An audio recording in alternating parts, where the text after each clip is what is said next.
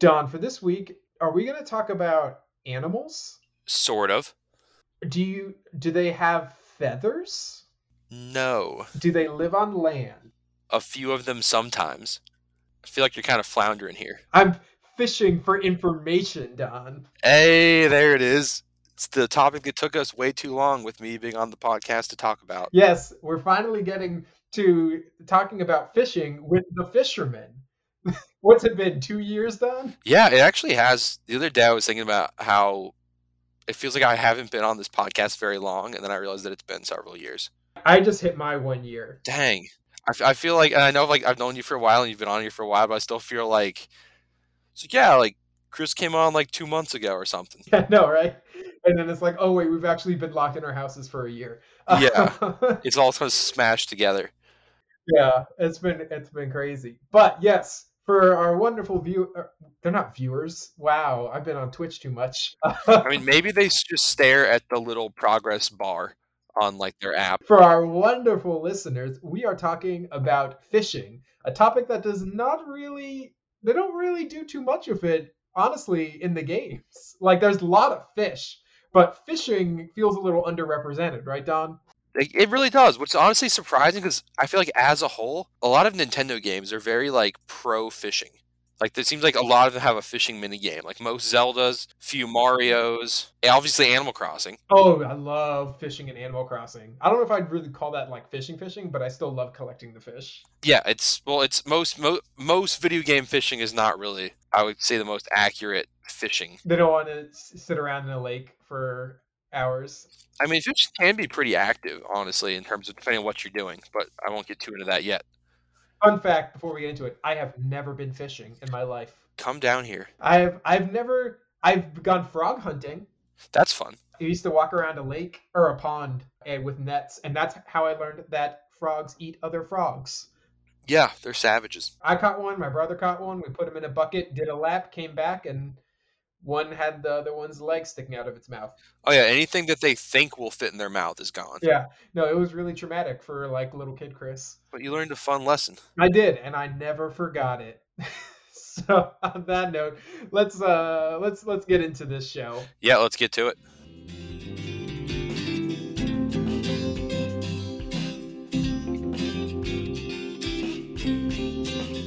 So, Don, in science news, you weren't here for the last group record, but in it, Lucas said that saliva was not a good means for dispersing a toxin or a venom. Right. And in the science news, it feels like nature has been like, oh, because we have learned about this African crested rat and its lethal fur. Why does Africans have like the cooler crested version of a normal animal? Like they also have the crested porcupine. Honestly, this rat is kind of cute looking. Yeah, it's kind of got the same vibe. So is the crested porcupine.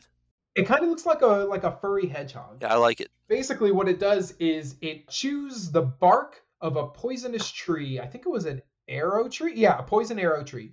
It chews the bark, and apparently the biodiversity of its gut is so strong that it's able to withstand the poison, and then it licks the poison from the tree onto spines in its fur and uses it to poison things. That's really cool. So I read a little bit about it. I mean, there's a few other like really any poison or venom is pretty crazy in a mammal, which does make me wonder how many other ones are out there that are poisonous and just no one knows. Apparently, they also discovered that these rats also live monogamously, spending 50% of their time together and communicating with purrs. I really want some. They just sound so adorable, but then they'll also poison you. Yeah, but if he doesn't have the tree, will it just chill? I don't know. I don't know the answer to that. Apparently, the poison's only on the side, though, so they're still vulnerable to, like, predators that attack from above. Interesting. Well, like, I'm looking at the picture. It looks like its back hairs are really high, so maybe that gives it some amount of protection up there. Like if like a bird or something snatched him. This has been a cool recent time for surprise poison venomous animals. You know about venomous frog a while back with the mustache? And then there was the second. They found the second. The first guy that found the first venomous frog just grabbed it and then it stabbed his hand and he talked about how painful it was. And then later another guy found a different one that, like, had it stabbed him, it, like, could have been real bad. And the first guy talked about how he was very thankful he did not come upon that frog first. Just don't grab things that you see in the wild. Oh, it's also the only mammal to utilize and store toxins. Oh, the crested rat? Yes. It's pretty cool. So there you go, Lucas. When you listen to this episode, just know that nature saw you and decided to one-up you with some poisonous saliva. Yeah. No, they are very. I like them. They have a nice little pattern. They're adorable. Imagine if other creatures did that, though. Like, imagine if, like, a cat did that for as much as they groom themselves.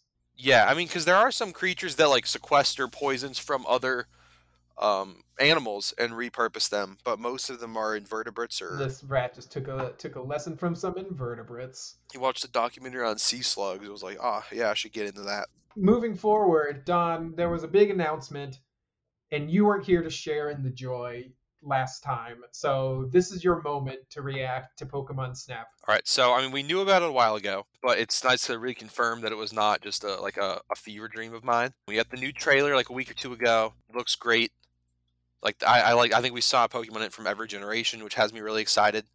I'm scared one of my favorites or something won't make it in, and then I'll be devastated. What would you be devastated that didn't make it? Torkoal. Besides Torkoal. I feel like Torkoal's got a good shot. I'll say, you know what? I feel like he might not. Porygon Z. Oh, Porygon Z is definitely not making it. There might be some sort of abandoned laboratory level though, or something. I would be very surprised if we can come back and make fun of me if Porygon Z is in the game. I would be very surprised if he makes the cut. I'm rooting for it. Also, the part in the little trailer when Torchic has the apple and he breathes fire on it to toast it. That was adorable. But apparently, it's actually not an apple. I don't know why they couldn't just call them apples, but they're called fluff fruits. I'm learning that is apparently Nintendo's official stance on it. Call it an apple. It looks like an apple. And it's the lentil region, apparently. It is a tweet from Nintendo of America, January 21st. The fluff fruit is a tasty fruit found in the lentil, Lental, not like the food. Okay, but apples exist in Pokemon. Right? Applin, like it says in the Pokedex, that Applin lives in an apple. Someone speculated that maybe it's because it would cause confusion with Applin, but like, why wouldn't they make it not look like an apple then? What if all of them are Applins? Were they worried that Torchic was eating Applin? I feel like stuff would. I mean, is it Applin's not the apple though? He's just the little worm, right? No, he's the little squirmy. Yeah. Yeah, so maybe he shoots out the bottom or something. I don't know. This feels like a weird. This is the hard hitting content our listeners want. That's right. Well, you have some other exciting news to share. Yes, we have a new degenerate format for VGC. VGC teams will now allow one restricted Pokemon, which are the big boy legendaries, not your Suicunes or your Zapdos, but you got your Groudons, your Lugia. We got some fun new ones. We got Calyrex Ghost and Calyrex Ice are looking pretty great. I've played some games of the format already. Zacian is wild. It's definitely really good. Tornogre is back with a vengeance. I think it's going to be really interesting though, because there's a few restricteds that like really like having a buddy. Other restricted, like Xerneas, really likes Groudon to be on its team. So it'll be interesting to see how. I think Xerneas is still good. Some of the new, I think I'll be interested to see after a little more development if like there's new toy syndrome with like Zacian and the Calyrexes. I've been watching a lot of sub Zacian. Yeah, because you can't Dynamax, so it's one of the few Pokemon that like doesn't mind the sub, and blocking Intimidate's good. I've seen sub. I think I've tried a subset, and I've also ran a 3 attack protect set. I'm actually having a lot of fun with Ditto right now, because sometimes you can just now have 2 restricteds. Yeah, I think the one that I'm probably gonna do is Duskmane Necrozma. I've seen a few around. I think it's definitely I mean, it's so bulky with Dynamax. I'm not sure what even can kill it. The only thing that I'm worried about is Wicked Blow. Yeah. I feel like that probably negates Prism Armor. But I mean, if you're max, you definitely take it. Yeah, well, the thing is, like, it can take maybe not that punch, but it can take a punch, so weakness policy. Yeah, I think that's definitely a safe play. I did KO one earlier with G-Max, Charizard, and Sun with Life Orb and all the solar power and fun. I think that's the only time, and I don't know my opponent's CV spreads or anything, so maybe he had no bulk on it or something. But there's also the issue with Moltres. There's a lot of heavy hitting Dark out there right now. Yeah, well, especially people are so scared of Calyrex Ghost that every team really is pro Dark type. But we'll see if maybe like the surge of Dark type sort of slows Calyrex down to the point where it dips off. I mean, it's not even the official rule set yet. It's like we got a lot of time for stuff to develop. The surge in Dark types makes Zacian more relevant. Exactly. Yeah, Zacian's nice because it's always nice to have a mon that doesn't need to Dynamax to do big old damage, and it's kind of the king of that. Yeah, no, it'll be interesting to play. A lot of them I will be using for the first time. Like I missed the Xerneas generation, so I never got to battle with it. Right. Well, we don't have Smeargle back yet, so certain things are not possible, and we won't have Dark Void ever again, hopefully. But I guess the only other Pokemon news that I have right now is we have the Kanto celebration upcoming in Pokemon Go. Oh, guess what happened on Pokemon Go today? What? Finished a run, and then I hatched an egg, and I got a shiny Shinx. Oh, nice. I didn't know there were shiny Shinx in the game, so I was very excited. Well, I said with the Kanto event, they are releasing all the shinies for the Kanto Mons. All of them.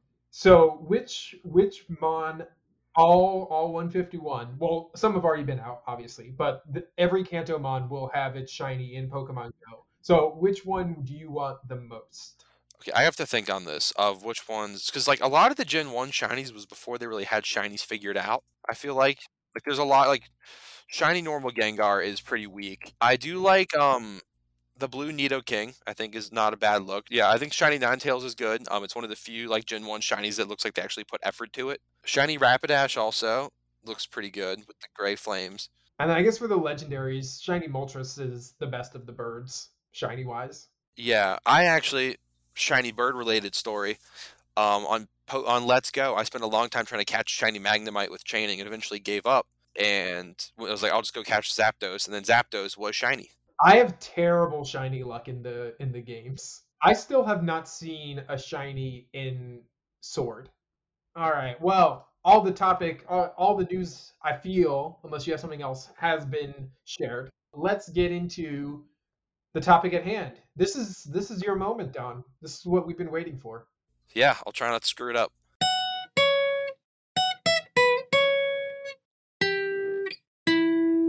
Okay, we are talking fishing, and that covers a broad subject, does it not, Don? Yeah, just the sheer amount of different ways throughout.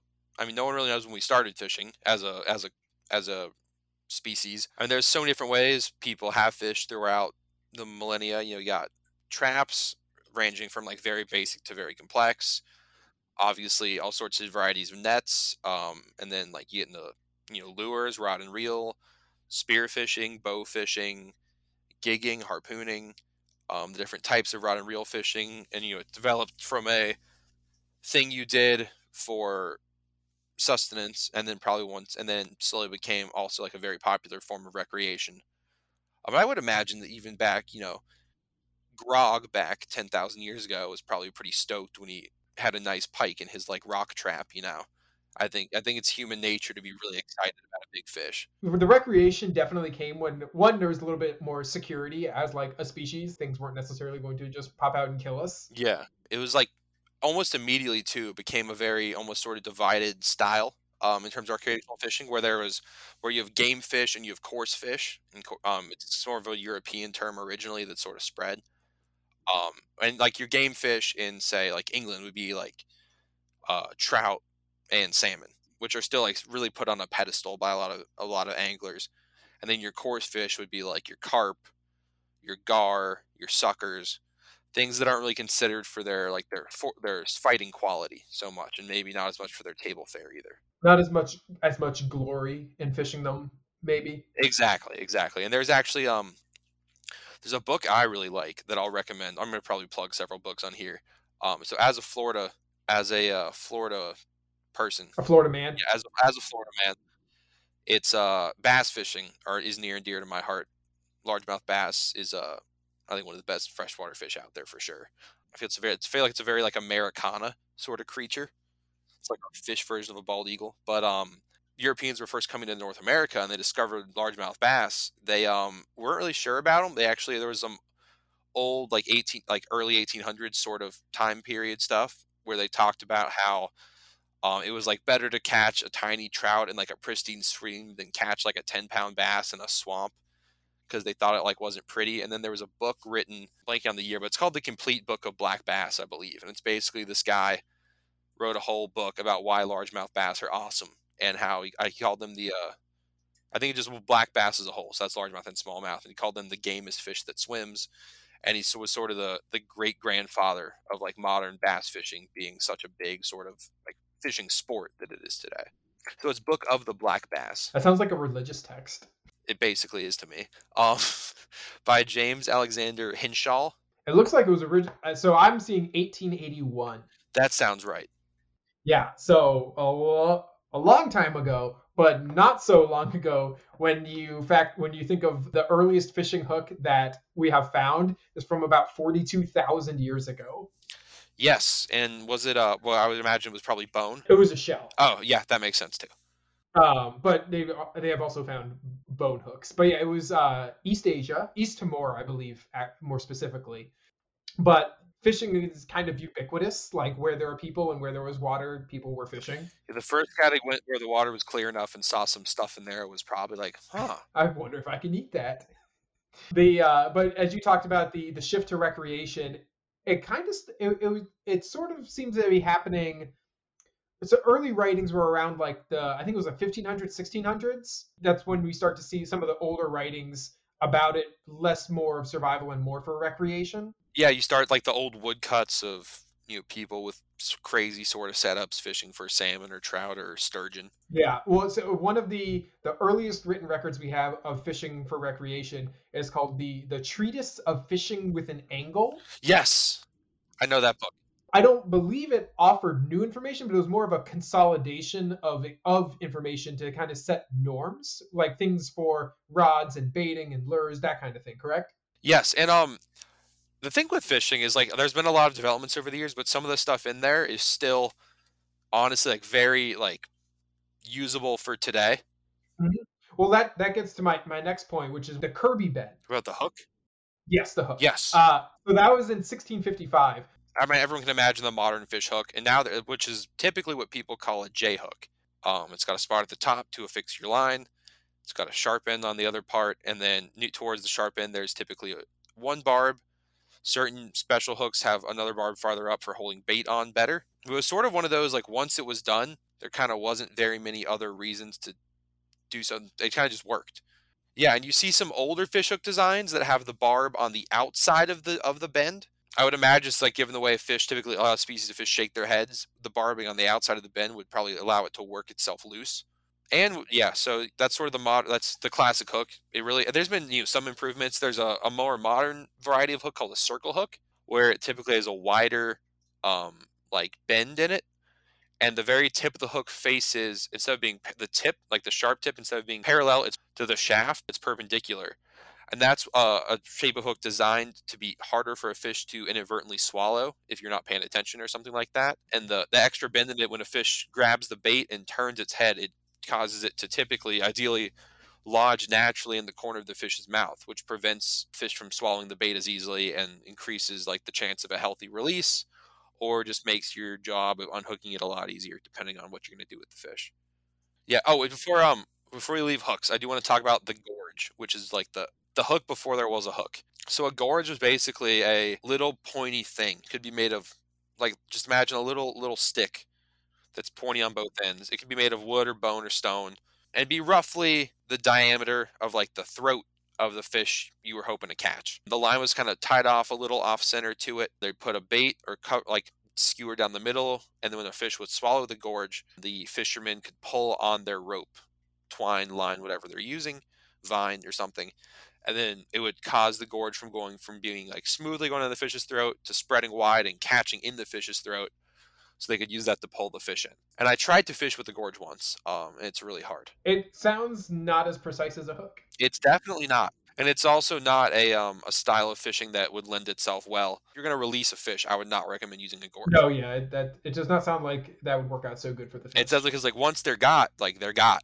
Anyway, yeah, so we talk about the different styles of fishing. There's lots of different kinds, but main ones being spearfishing, angling, trapping, trolling, and hand fishing. And I'm curious, how many of these have you done? All of them, I think, actually.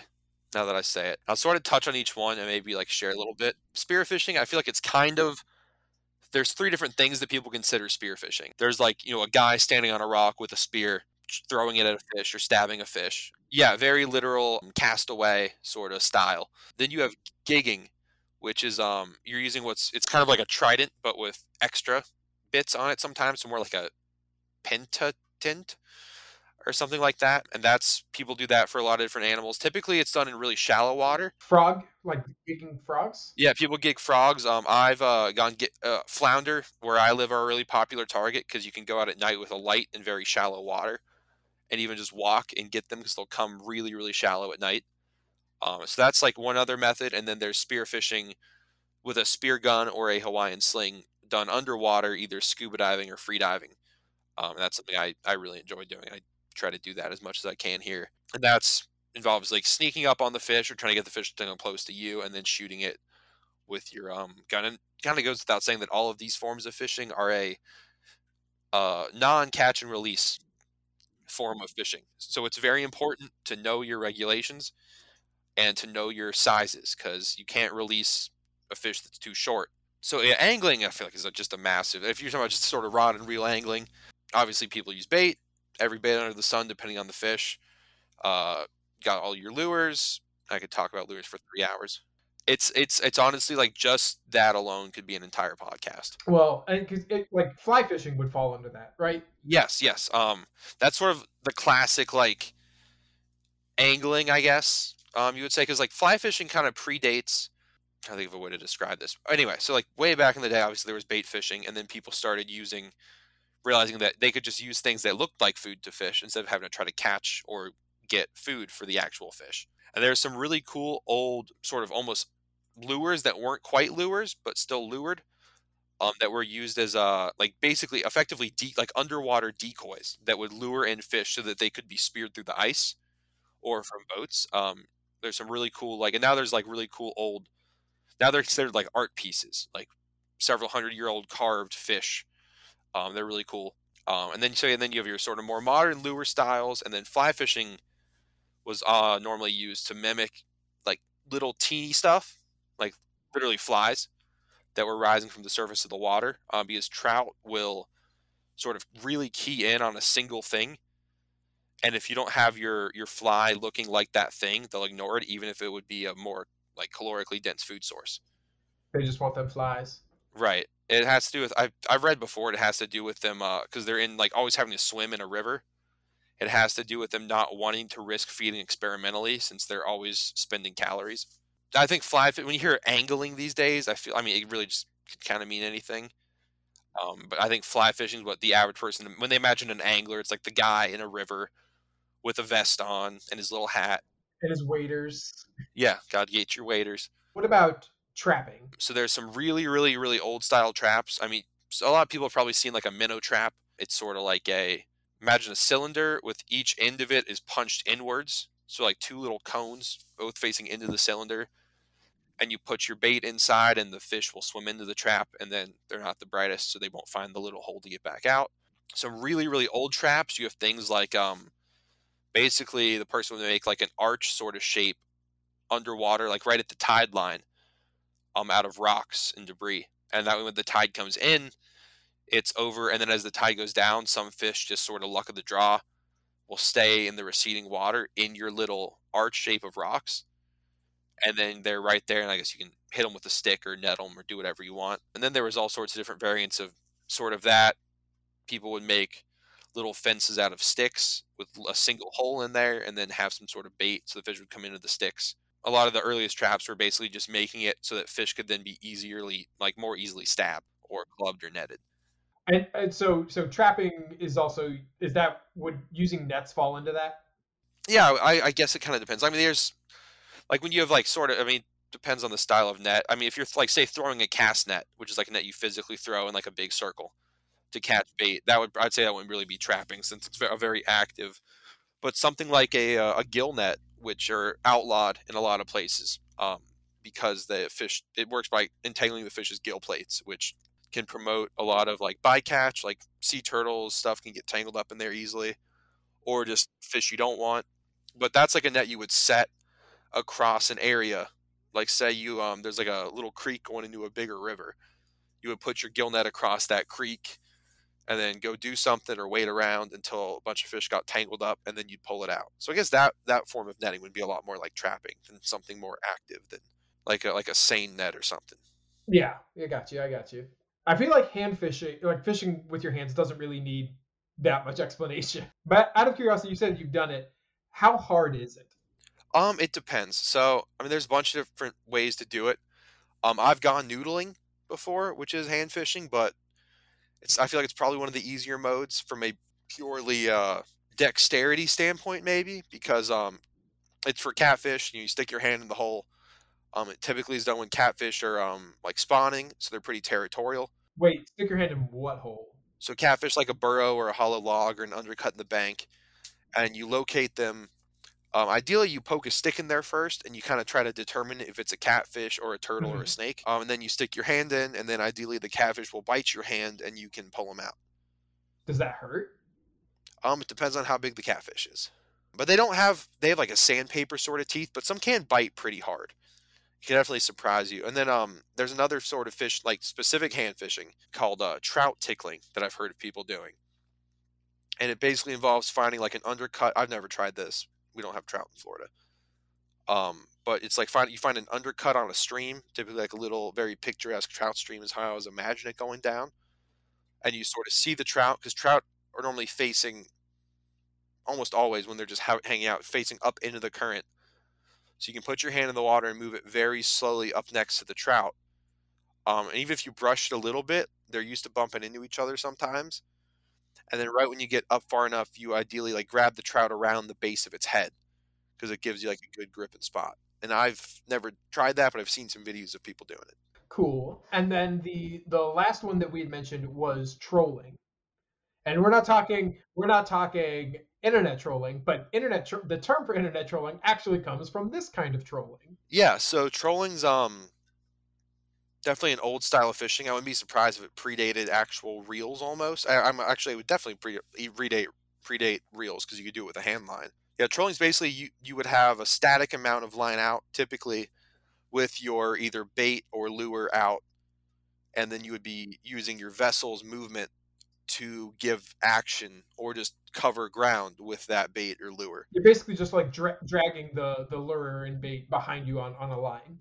Exactly, yeah, and it's typically done a lot today. A lot of like the big pelagics, like your marlin, your sailfish, stuff like that, are often caught by trolling, and that's done with what people call a teaser, and it's like a bunch of the lures on one big umbrella shaped thing that looks like an entire school of fish, and you troll that behind the boat in an attempt to make the marlin whatever show itself, so that you can then present the bait that you want to catch it on, while it's all fired up trying to get what it thinks is a big school of fish. Which of these do you like doing the most?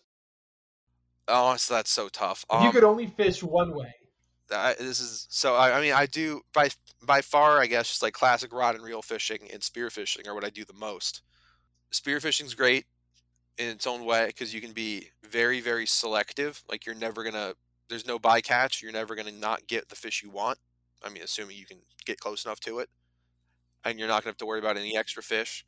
But you're kind of at the mercy of the weather a lot more than normal fishing. If you can't see underwater, you can't see fish. I'll say if I could only do one, I guess I would do rod and reel fishing because like some parts of the country you can't spearfish in. Yeah, you're going for the widest spread that you can.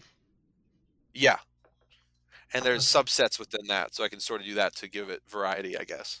Yeah. Okay. Okay. So moving into the games themselves, we have to start with like the earliest representation of fishing in the game, which is OG red and blue with those stupid little rods. Hey, those rods are treasures. The old, good, and super rod. I like how none of the names like go together. It's not like the old rod, the new rod, and the brand new rod or something like that. It's like, and it's not like the good rod and the better rod.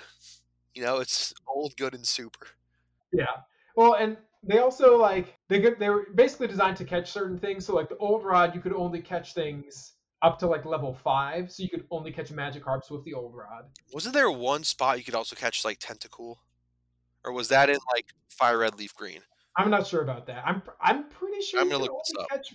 I'm pretty sure you could only catch magic carps with the old rod. And then the good rod obviously expanded that level cap on the rod, so you could catch. I think you could catch like polywags. I think Polyrags, like Goldeen, maybe, and maybe like Tentacool or something. Yeah, and then the super rod was like max level. I think I'm pretty sure I caught a Dratini with a super rod. Yeah, you had Dratini with Super Rod in like the Safari Zone. Yeah, yeah. But the obviously on the little Also game, Gyarados. also Gyarados, terrifying. Fishing that out. But the in on the Game Boy games, they don't really have like there's no real design for them, so you have to find the screen representation later on in the games. And so I actually like looking at the trading card the trading cards for images of the rods, and I love the picture of the old rod because it's literally just like a stick with some string tied around it and then a pokeball on the end. Yeah, it's like your classic cane pole. Just sort of the most original, like literally when people say a fishing pole, like it's just a pole. I used to actually have a really old bamboo fly rod that I got at a garage sale that was in pretty bad shape. I don't know where it's at. And how does that bend help with fishing? So you're basically when a fish bites, you're at the mercy of the strength of your line.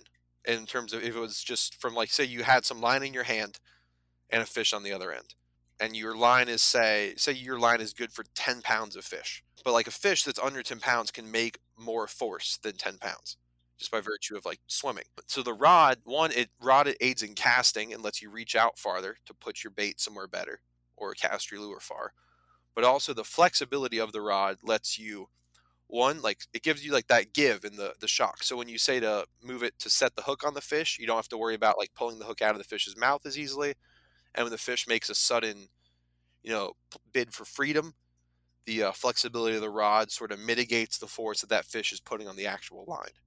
So then, if we move up to the good rod, there in all the pictures that I found, the good rod is almost always shown with that bend that you were talking about, Yes. and that kind of comes with being able to catch bigger things. I guess because the rod is just it allows you to. I don't know if fight's the right word. Yeah, I mean, I would say fight. Okay, but like you can like the line will stand up to sort of bigger, stronger things, right? Yes, and like looking at the picture, it appears to be either like a nicer form of wood than the old rod. Like I was clearly in better repair, or maybe in some it looks almost like more it's like a composite. Which there's definitely like some people like having like a really fancy, basically version of a cane pole, but with some sort of modern like I've seen like carbon fiber or fiberglass or a blend, something like that. That gives you a lot more strength in the rod, makes it lighter, makes it more flexible. The only actually game that I'm seeing that has a good rod with a reel on it is Pokemon Let's Go, which has it looks like it has a what's your classic spinning reel. Yeah, I was gonna say the super rod, at least in the cards, is the only one that gets that treatment. Yes, but Super Rod has what we call a bait casting reel, and everyone, the spinning reel goes on the bottom of the rod. Don't it dangles for a reason. Don't have it on top of the rod. It drives me up the wall when I see it in like a car commercial. The guy's holding a spinning rod upside down. What's the you said there's a reason? What's the reason? So what the rod is designed to bend in a certain direction better than in the other direction. Um, Also, like it feels awkward. Like a spinning reel typically isn't always small. Like especially the ones it could be a pound or two. And if you like look at a picture of one on a rod, it's clearly designed to dangle. Like it just feels awkward with it on top. So you are very much against the super rod then, because No, because that the look. super rod is not a spinning reel. Oh, okay, okay. Yeah, so the super rod has what most people would call a bait caster, which is I believe an older style of reel. And there's like new modern bait casters for bass fishing. They get very expensive very quickly and are normally shiny and have a whole bunch of like bearing revolutions. So you turn the reel once and the spool turns like 9 times. Um, and the super rod, obviously the bait caster lets you hold more line on the reel so that you can actually cast your bait out. And the super rod's indicative of that, lets you reel the fish in. And it works by the older ones work by you use your thumb to apply pressure to slow your line down so the spool doesn't wrap itself and tangle. But it's definitely a big jump from like the good rod to the super rod. And it also has the the the guides. Yes, yes. So it has the guides which keep your line on top of the rod up until the very tip, which helps distribute the force of the fish across your whole rod. And typically, bait casting rods like that have what we call a drag, where you can set a certain amount of resistance or use your thumb to do it. So, say your line is rated for a 20-pound fish, and you hook a big fish that weighs even more than 20 pounds. You can have your reel set up to be letting out line when, say, a fish pulls with 15 pounds of force. The reel line can physically peel off the reel as the fish fights you, thus like tiring the fish out. So having like this on the super rod would be how your fisherman's able to, get a Gyarados into the boat. Yeah, I don't. Yeah, that sounds terrible because the Gyarados would then just be flopping on the deck. Yeah, but maybe you'd be really tired. Oh, also, fun fact I just learned. Do you know which game only has the super rod in it? Apparently in Gen 5, I didn't even remember this. There is no old rod or good rod. Just the super. Yeah. Well, also because in Sword and Shield, you just kind of got a rod, right? I think so. Is it just a rod? I'm pretty sure it's just a rod. I think you're right. I'm pretty sure you just get. Yeah, I'm pretty sure they just call it a fishing rod.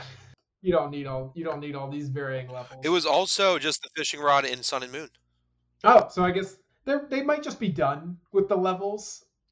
Yeah, I do remember like first getting the super rod as a kid that loved fishing was so cool. To me, I fished for so much in game in the first game.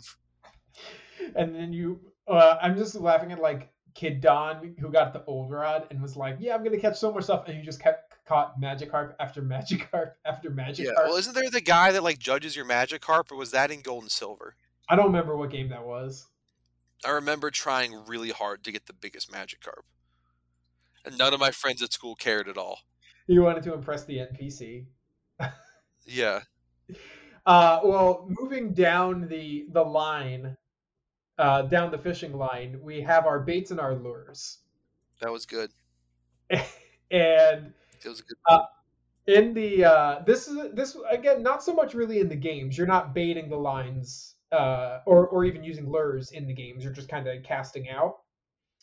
But there's this weird dynamic in the anime, but the lures that they're using don't seem effective to me. They're shaped like Pokemon. They're and then in like weird situations, they're actually shaped like people.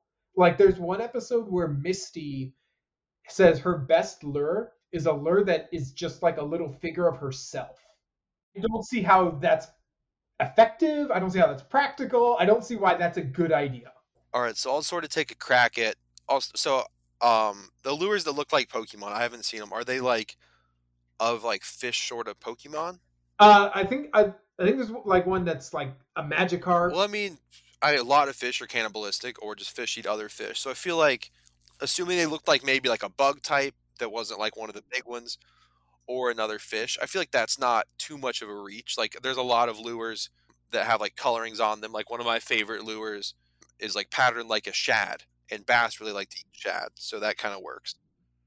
Well, so Um, yes, I can see like having a Ninkata shaped lure. I actually have some cicada flies. Jesse and James or Team Rocket went fishing, and Jesse used an Ekans lure, which maybe it could be a worm, like a worm-like looking thing. But James had a coughing lure, and Meowth had a lure based on himself. All right, well, I can. So the snake lure is actually pretty realistic. There are actually I have seen like specifically. I mean, they're still kind of worm styles, but typically they have an air pocket so they float. Lures that are meant to mimic like a small water snake. Largemouth bass really like things that are on the surface. So I've definitely like myself even. I don't have a snake lure, but I've used like a large sort of floating like 12-inch worm sort of lure, and you drag it along like floating pieces of grass. And I'm sure like it definitely looks like a snake from below. I would imagine that's what the bass thinks he's eating. The coughing and the Meowth, I feel like, I mean, Meowth, I'm assuming it was like a teeny lure though, right? It's not a life-size Meowth. Okay. Well, I mean, a teeny tiny cat is kind of like a little rodent or something, and it's not unheard of for fish to eat like stuff like mice crossing water. So that could I know like a fly some people use for like big brown trout, or there's also bass lures that look like little floating mice as well. And the coughing thing, I feel like that's kind of like how the main characters' little figures of themselves were. Where I mean, fish aren't. I mean, some fish are smarter than you think, but a lot of them aren't that smart. And if it's either shiny or just interesting sort of shaped, and it's moving through the water in a motion that might make it seem alive, they might take a crack at it. So you're saying that I'm giving fish too much credit? Is what you're saying? It depends. So there's a big difference between fish that haven't been fished a lot and fish that have been fished. I said fished a lot in that sentence. I'm going to say fish a lot in this episode, but you'll see fish in like a really pressured lake. You'll see them sort of come up on the lure and sort of slow down, sort of inspect it, see if they like what they see. Like they can definitely get educated. Like your base fish typically, I would say, is not too well versed in deception. But as they go on, they can definitely really sort of get good at scrutinizing. Especially some there's like almost some fish that have almost become famous that have been caught a bunch of times, like caught and released of species where they're more pursued for sport. To the point where they're just almost like uncatchable now. Like people are like, oh, I saw old Willie again today. Threw 37 different baits at him and he never touched them. Like they can definitely get They're crafty. learning. Yeah. But assuming that the bodies of water that they were fishing in were not too heavily fished, if it'll fit in their mouth and it moves like it might be alive, they'll take a crack at it. All right, I guess they get me. I mean, the little misty-shaped lure is working for Misty apparently. I mean, I wouldn't recommend that people just start throwing like a Barbie doll with a hook zip tied Don't to it. don't don't do that. We'll start the wrap up. So the last question that I'll have done is, if you were going to make fishing in the games more realistic, what would you like to see? All right, so I would like if there was sort of a I wouldn't mind if there was like I mean obviously can't go full in depth and make a whole fishing mini game. I mean in my world it would be great, but maybe if they had some sort of like have like a little tackle box, like maybe just have like 5 different lures to catch different aquatic critters. Like say you had a trying to think of a good species. So basculin kind of has a bass vibe. So maybe you have like a floating lure, and you put your floating lure on while you're in fresh water, and you make some casts. And that's like if you're trying to catch like that. Maybe you have a what's called like a jig, which would be like it's like a lead head with like a little curly tail body or a buck or some feather, something on there, and that fish is really deep. So maybe you use a jig to catch like a relicanth or a lantern. So maybe add like a little tackle box to the game would be kind of fun without making it overcomplicated, and maybe people sort of get a general idea of what fishing lures work for. The thing that I would do doesn't really, it's not really adding anything to the game. It's just kind of adapting something that's in it, which is a representation of trolling. Because we have the act of us like essentially boating through the water on Lapras or whatever, or like our bike. We have that act of like being on the water and moving, I've always wanted this too, actually. Now that you say it, and we are encountering the fish as we like touch them as we go past them.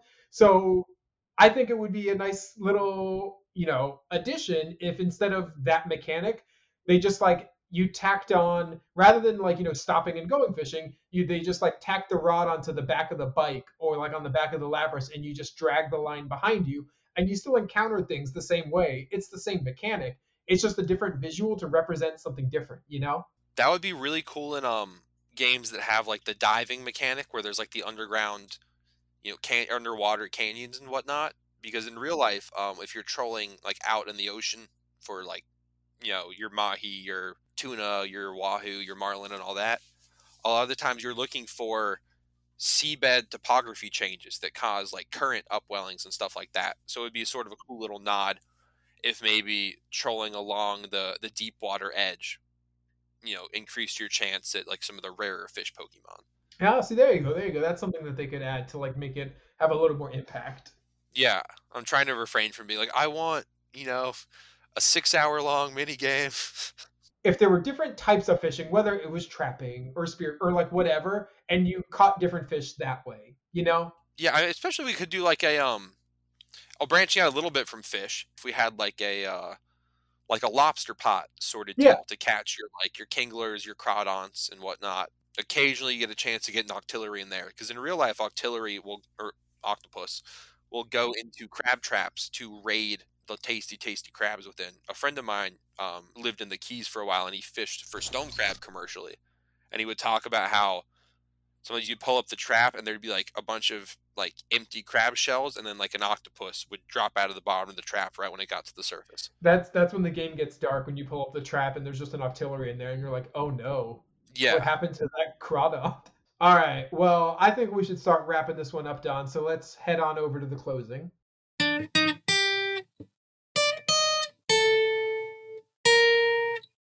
Thank you all for joining us in Don's shining moment. yeah, I know it was sort of an unconventional episode. We touched on some history and some sort of more, I guess, mechanics of fishing. Yeah. This was more about an act than any specific animal, but I think it's definitely an activity that kind of spans the world. It's a very human experience, one that I have admitted I have not taken part in, but it's a very human experience to go fishing.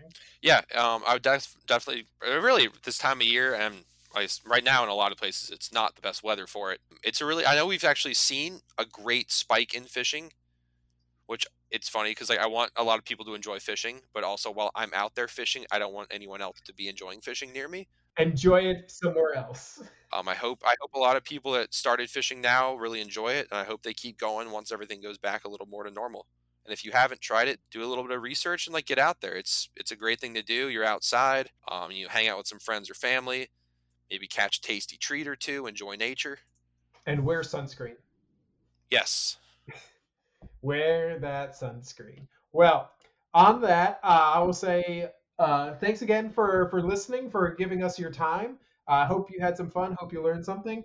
If you could, on whatever podcasting app you use, if you want to drop us a review, let us know how we're doing. It also helps other people find the show so we can keep growing this wonderful community that the team has built over, I guess, close to 4 years now. yeah, it's been a minute. Like looking at it now. We've picked a couple episodes based off of some things that people have left in the reviews, and I think we're planning for a few more in the future. So connect with us on social media, and we'd love to hear from you all. Absolutely. Thank you everyone for listening. So on that, have a wonderful day or night whenever you're listening, and we'll see you next time.